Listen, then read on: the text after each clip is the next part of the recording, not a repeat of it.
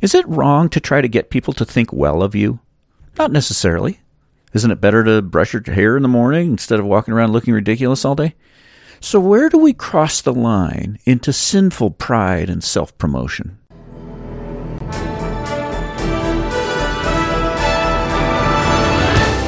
Welcome to the Food for Your Soul podcast, where we apply the Word of God to the hearts of men and women to stoke the fires of your delight in Christ. Here's your host, Dr. D. Richard Ferguson. There's an old fictional story about an angel who was mentoring a lesser angel, and the mentor was showing his understudy around all the glories of the created universe. He was seeing the innumerable whirling galaxies and the vast distances and these exploding, burning suns with sizes that just boggle even angels' minds. And as he was showing them everything, as they finally drew near to one of the galaxies and zoomed in to this tiny little nondescript ordinary star inside that galaxy, kind of out at the fringe, and they got really close, they could see something like little specks of dust, could sort of orbiting around the star. And the senior angel pointed out to his protege one of the smaller ones of those specks of dust and said, "That's the one I wanted to show you." That one? Yeah, that, watch, I want you to watch that one particularly. You're kidding, right? I mean, that's, after all those amazing galaxies and supernovas, and you're telling me this, you want me to watch this little pebble? Yeah, that one, because that is the visited planet. Visited? What is that? Wait a minute. You mean visited by... Yes, that little ball, humble as it is, was visited by the Prince of Glory. And at those words, the student caught his breath and bowed in reverence at the mention of the name. And the mentor angel then went on to take the other one through a series of revelations about what happened during that visitation that just left him stunned and incredulous. Just a made-up story, but I tell it just to remind ourselves of something of the incomprehensible magnitude of the reality spoken of in these verses. Because it wasn't just a visitation. I mean, that would have been staggering enough for the Creator to visit our planet, but it went way beyond visitation to incarnation, which means Almighty God actually took on human flesh. The Creator entered His own creation and became a man. It's the most staggering, conceivable reality, and it's placed here not in a section about, let me teach you some theology, but in a section of, it's just an illustration of an ethical principle. And you see that a lot in Scripture. You see these huge foundations for these tiny little ethical responsibilities that we have. And the ethical responsibility that I'm referring to here is the command in verses 2, 3, and 4, to achieve unity in the church through humility. To achieve unity in the church through humility. Verse 2, make my joy complete by being like-minded, having the same love, being one in spirit and purpose. There's the unity. And here's how you do it. Do nothing out of selfish ambition or vain conceit, but in humility consider others more important than yourselves, each of you looking not only to your own interest, but also to the interests of others. And then he says, let me illustrate. And he goes on to say, here's how Jesus did it. Jesus humbled himself, and as a result, God the Father exalted him to the highest place. That's the principle that appears again and again and again everywhere in Scripture.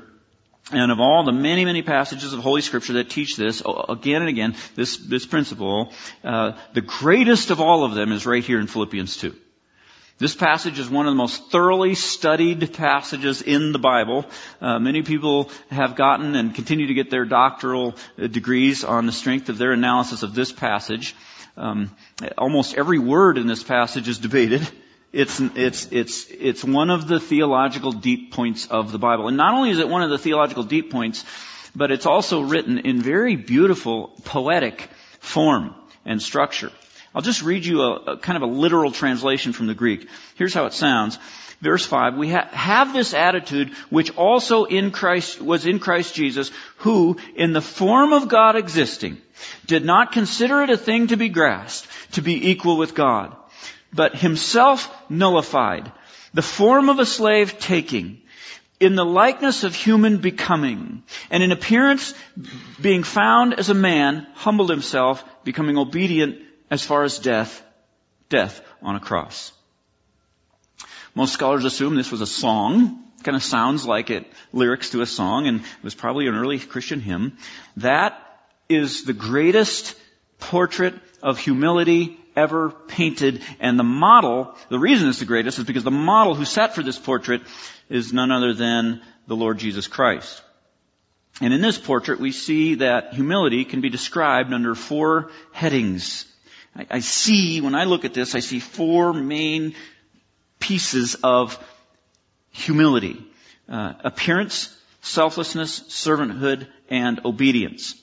We're only going to get to the first 3 today. We'll save the last one for next time. So let's start with appearance, because that's the very first thing that Paul says about Jesus in this passage. It has to do with appearance. He was in the form of God. That's where it starts out. Being in the form of God. Now, unfortunately, the NIV tries to interpret that for you, and instead of translating it literally, form of God, they say being in very nature God. Other major translations just leave it literal, and they just say form of God, which I think is the good decision. I think that's the point. The Greek word here just simply refers to the form of something, the way it looks. That's what the word means, external appearance. And people want to make it mean nature because they're trying to prove that Jesus is by nature God. That's easy to prove in the rest of the passage. A couple of words later, he says he's equal with God. So that's fine. We don't need to change this word. It just means external appearance. If we try to make it mean something else, like nature, we're going to miss the point of the passage. All through this section, the emphasis is on appearance, on Jesus' appearance, how he looked. Look what it says. Your attitude should be the same as that of Christ Jesus, who, being the very form of God, did not consider equality with God something to be grasped, but he made himself nothing, taking the form of a servant, being made in human likeness, and being found in appearance as a man. See, each time he's talking about appearance, how he looked. That's the emphasis.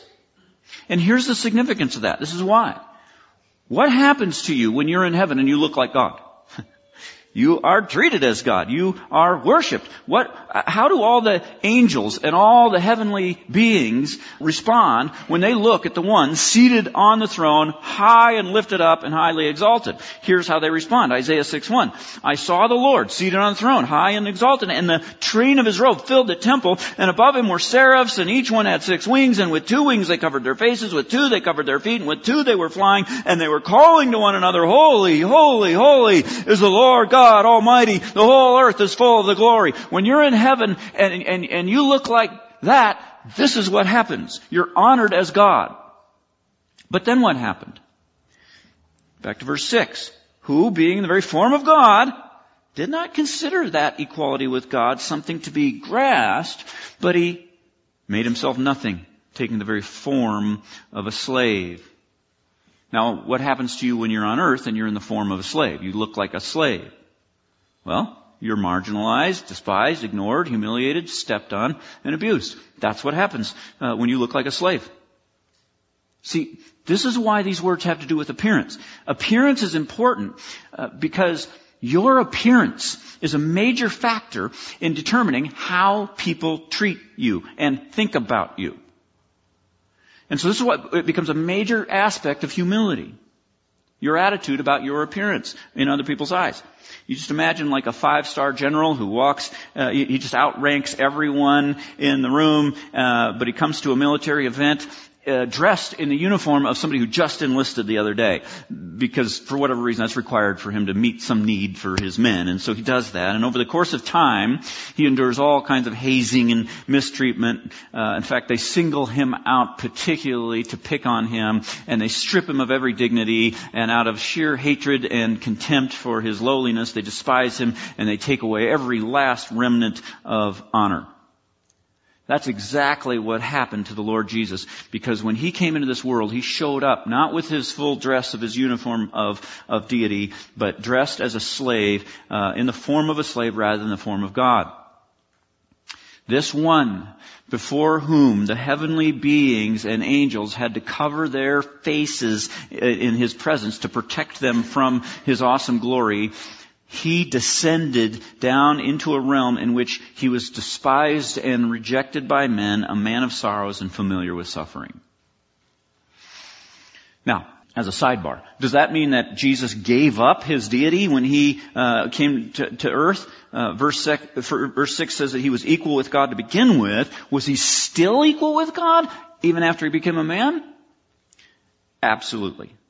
Absolutely. John 5:18 is clear. He says, for this reason, he uses the same word, equal. For this reason, the Jews tried all the harder to kill him. Not only was he breaking the Sabbath, but he was even calling God his own Father, making himself equal with God. So the cults try to teach us that when it says that Jesus was equal with God, that means he was a little bit less. Now, I'm no math major.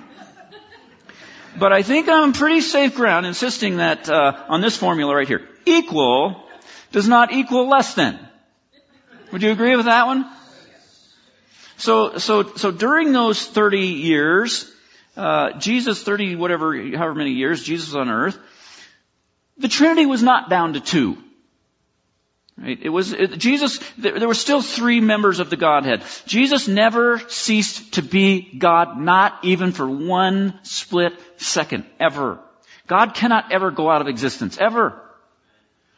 John 8:24, if you do not believe that I am, this is Jesus as a human being saying this, if you do not believe, present tense, that I am, you will die in your sins. John 14:9, anyone who has seen me has seen the Father. When Jesus took on a human nature, he never gave up his divine nature, not even a little bit of it. It's not like Jesus was 50% man and 50% God. He was 100%, was and is 100% God and 100% man. So, Jesus was still God. But, back to the point of the passage, he didn't look like God anymore. And that's the point. If you want to know what humility is all about, a lot of it has to do with your appearance, your attitude about your appearance, how other people see you. Pride is always consumed with making sure people see you in a positive light and that they appreciate what's good about you. Humility is willing to just let go of that when necessary for the benefit of others. This is a key element of humility. Proud people put a lot of energy into making sure people aren't looking down on them, and especially certain people. And they're fine with helping someone else in need and giving and all that, as long as they come out looking good. They're fine with being kind and giving and sacrificing and everything, as long as their dignity doesn't end up taking a hit in the process. See, it's one thing to stoop down from your high position to a low position, but it's another thing to do that without anybody knowing about your high position, right? Sometimes we're willing to humble ourselves, but even then, we want the other person to know what we're sacrificing, what we're giving up. That was mine, but you can have it. Right? We have to have that. We have to say the first thing first, right? It was mine. The secretary calls one of the guys over. Can you please get a mop and clean this up and this mess? And the guy says, well, just so you know, I'm actually the CEO of the corporation that employs you. But no problem. I'll get a mop. I'll do it. I'll take it. Go ahead and take the lowly position, but first I need to let you know that I actually belong in a higher position. Jesus could have done that. He could have been born with a halo. Right? He could have just walked around with an entourage of angels just all the time. But he lowered himself so low that he was absolutely indistinguishable from all the rest of the regular human beings. Almost all his life, everyone thought he was an absolute nobody. In fact, he appeared so human, so ordinary, that's why they couldn't swallow his teachings. When he taught, the people would listen to him and they'd be blown away. They'd just like, where is he getting this teaching? And they could tell, this isn't human, this is coming from the mind of God. But then they would shake that feeling off when they remind themselves who he was. I mean, in Matthew 13:54, coming to his hometown, okay, so they know him here, he began teaching the people in their synagogue, and they were amazed. Where did this man get this wisdom and these miraculous powers, they asked. And then they're like, but isn't this the carpenter's son? I mean, isn't his mother named Mary, and aren't his brothers James, Joseph, Simon, Judas? Aren't all his sisters here with us? And they took offense at him. He's just some local. He can't be anything big. He's just some local. The moment their souls began to wake up to the fact that this teaching is divine in origin, not human, they fell right back and said, no, wait. We know him. He's just Jesus. I saw him play in the dirt when he was a kid. I saw him go run home to his mom when he got hurt. I remember the trouble he had with, Greek grammar in 3rd grade. I've seen him get so tired he'll be traveling up to Galilee or something and he has to stop and take a nap. He's just a regular guy. I mean, I don't know where he gets this teaching, but I do know he is nothing special. I mean, just look at him, for crying out loud. Does that look to you like some kind of special prophet or whatever? To me, he actually looks more like a slave. Was Jesus by nature God? Yes. Was he by nature human? Yes. But that's not the point. That's not what this passage is saying. The point here is his appearance. Looking like God in heaven gets you glory and honor. Looking like a slave on earth gets you spit upon, beaten, mistreated, marginalized, and ultimately killed. And for over 3 decades, Jesus was willing to just walk around looking like that, without letting people know who he was by his appearance. So, what about us? Remember, this is an example for us. Do you have to make sure people aren't thinking ill of you all the time? Do you have to make sure that they know you were the one in the right? Do you have to take credit for the things that make sure you get the credit for the stuff that you've done and somebody else doesn't get the credit that you deserve? Do you have to make it known when those moments when you know the answer and nobody else knows? I knew that. Do you have to be somebody? Are you trying to be a somebody? Every time there is strife in the church and some kind of a split or a problem, you trace it back and what will you find? Inevitably, you'll find somebody who was a somebody in the church. You don't find a nobody, typically, at the beginning. You find somebody whose opinions had to be heard. You find somebody whose gifts had to be appreciated. Someone whose importance had to be recognized. Regardless of what needs people may have had or may not have had, what you find is someone who was the exact opposite of the Lord Jesus Christ. The more energy you put into making sure everyone knows how amazing you are, the less observant you're going to be about needs around you.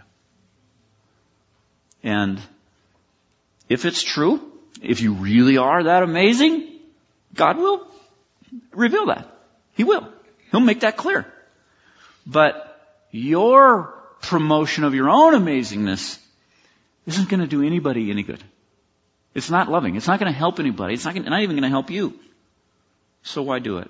Why not just be like Jesus and be content to be thought a nobody, so that you can focus on people's needs and just wait for God to lift you up in due time.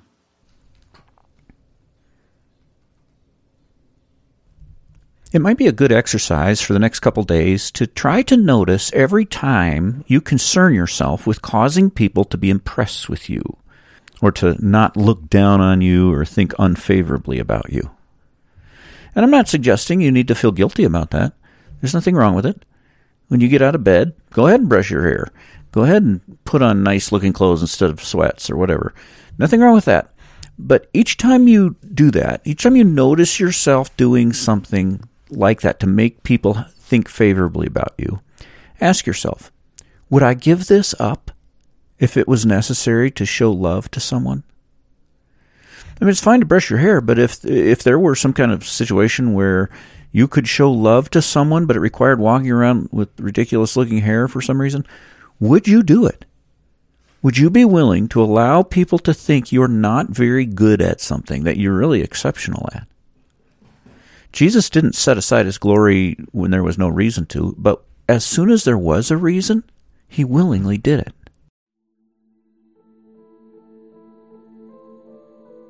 Heavenly Father, my every sense, every member of my body, every faculty, every affection is a snare to me.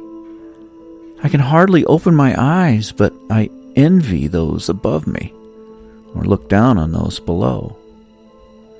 I covet honor and riches of the people that I look up to, and I'm proud and unmerciful to the rags of others. If I behold beauty, it is the bait to lust. Or if I see deformity, it stirs up loathing and disdain. How soon do slanders and jokes and excess speech creep into my heart? Am I good-looking? What fuel for pride.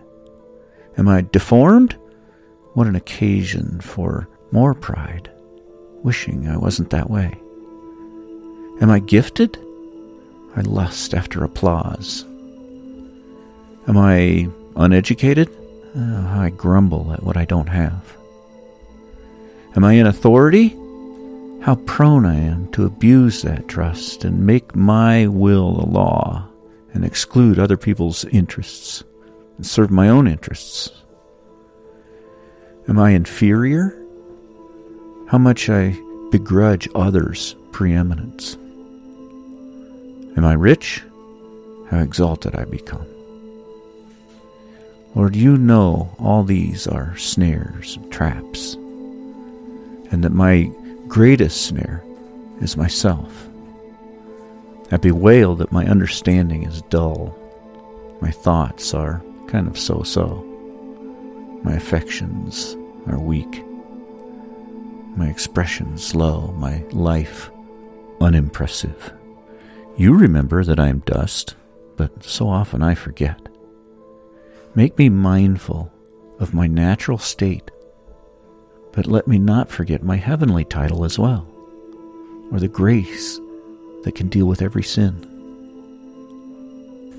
When I get caught up with my own glory or lack of glory, let me turn my attention to your glory. Your head and hair are white like wool, as white as snow, showing your infinite wisdom. Your eyes are like blazing fire, penetrating the human heart. You know everything. Your feet are like bronze glowing in the furnace, awesome, frightening, powerful, immovable. Your voice is like the sound of rushing waters. In your right hand, you hold 7 stars, the angels of the 7 churches. You're sovereign over the churches. And out of your mouth comes a sharp, double-edged sword. Your face is like the sun, shining in all its brilliance. If I saw you, I would fall at your feet as though dead. Your throne is in heaven, and you have the appearance of precious jewels. A rainbow resembling an emerald encircles your throne, and surrounding it 24 other thrones, with 24 elders, dressed in white and with crowns. From your throne comes flashes of lightning, rumblings, peals of thunder, and a river of fire.